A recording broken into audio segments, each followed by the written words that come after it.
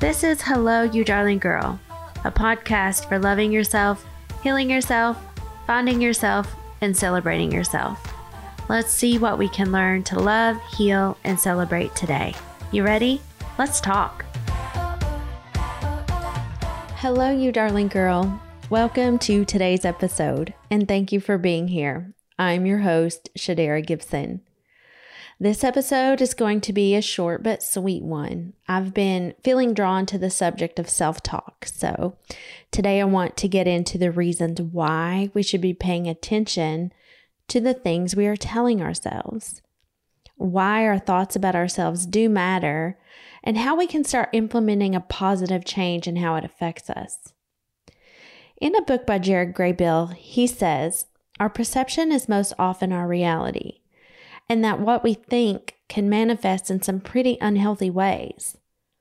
And let's just imagine for a minute that it was magic, that whatever we told ourselves we became. Because in a way, that's exactly the truth, right? The way we talk to ourselves, it's a preset to how we feel about ourselves. And how we feel about ourselves determines how we treat ourselves and show up for ourselves. It affects our confidence and our self-esteem and our motivation. Now, we have thousands of thoughts that go in and out of our head all day, and it's a part of our inner dialogue and can go unnoticed. But if we pay attention and start becoming consciously aware of when it's putting us down or being overcritical or belittling us, we can start recognizing it as something external and minimize its effects on us. Let's look at some ways we may be trash talking ourselves daily without recognizing it. Have you ever assumed you understood what someone else was thinking without any real evidence to back it up? Have you thought to yourself or said aloud something like, "I know they think I'm stupid," or "I know when they said that they were talking about me," or "they don't think I'm good enough"? Sis, that's called mind reading, and there is no possible way you can know what someone else is thinking unless they spill those words right out of their mouths to you, okay? I'm laughing because I am so guilty of that one, so I'm talking to myself here. I did it just this week, and I was telling someone that I knew for a fact that a person was talking about me indirectly, and he said, "Now, do you know or do you strongly feel?" And I hate that he was right, but I also love that I have someone to set me straight like this, because I may have a podcast where I'm telling you all these things that I've studied to help me do right by myself, but I'm still learning and putting these things into practice too, right along with you. So I feel you, babe. And I hope you have good people in your corner like I do, because it makes a difference. And I will definitely be getting into how important your tribe or your circle is at some point in another episode, because it's everything. Don't get me wrong. I still think old girl was talking about me, but this is me not caring either way now. I let it put some doubt into myself for a moment. I'm not going to lie, but it was because I already had those feelings of doubt and insecurity manifesting in my own head. When we make statements or assumptions like that, we're having those feelings or doubts about ourselves, and it makes us think other people are feeling this way about us too. Most always, they are absolutely not. Just keep that in mind. And the lies we tell ourselves in these negative stories are rarely ever true. And yet, the ones we tell ourselves are the ones that hurt us the most. Now, let me ask you this. Have you ever said anything like, "I'm never going to be able to do this," or "I'm always going to end up like that"?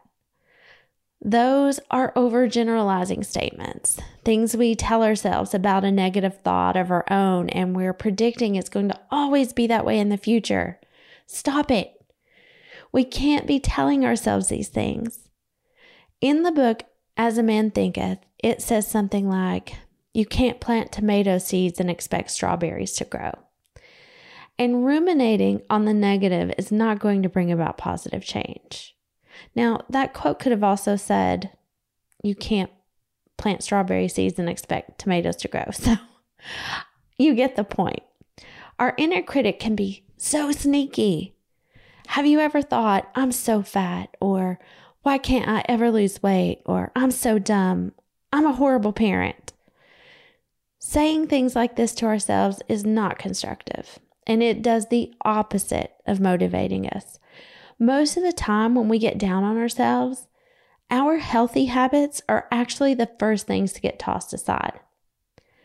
Studies have linked negative self-talk with lower self-esteem, higher levels of stress, decreased motivation, feelings of helplessness and depression, troubled relationships. Even those little harmless digs at our own expense can lead to impactful effects on our mental health. So the best thing we can do is become aware of the things we're telling ourselves. Try to eliminate the bad ones and recondition our inner dialogue to one that is kinder to us. One way I've seen people do this is to name their inner critic.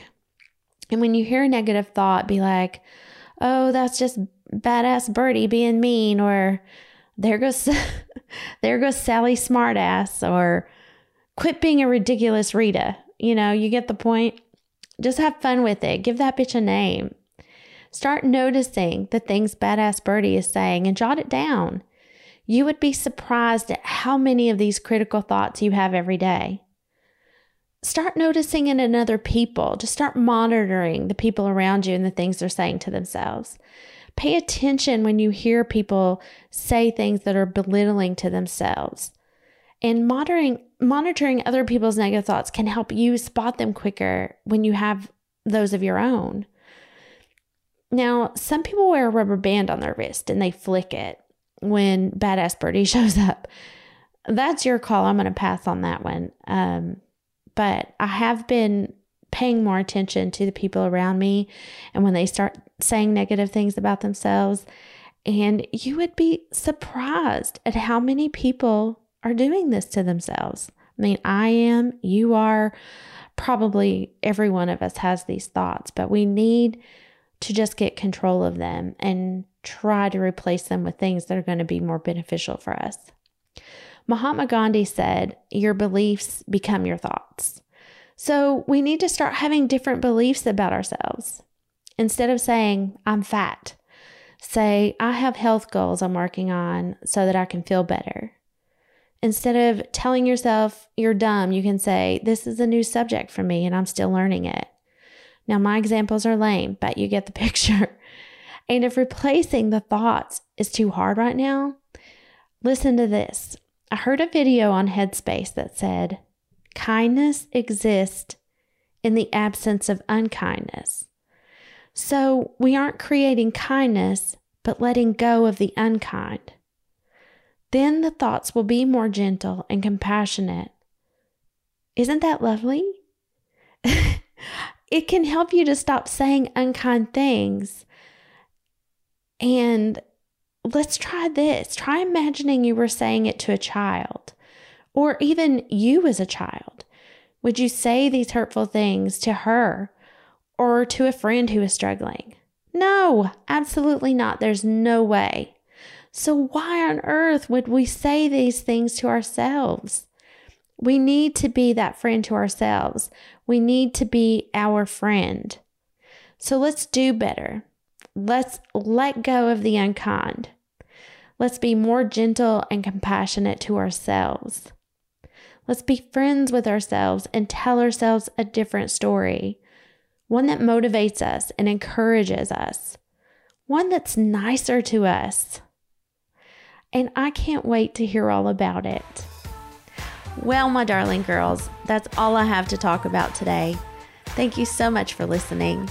If you would like to share your story or what has worked for you, or your tips on how you thrive in self-love, or if there's a topic you would like for us to get into, send me an email at helloyoudarlinggirl@gmail.com.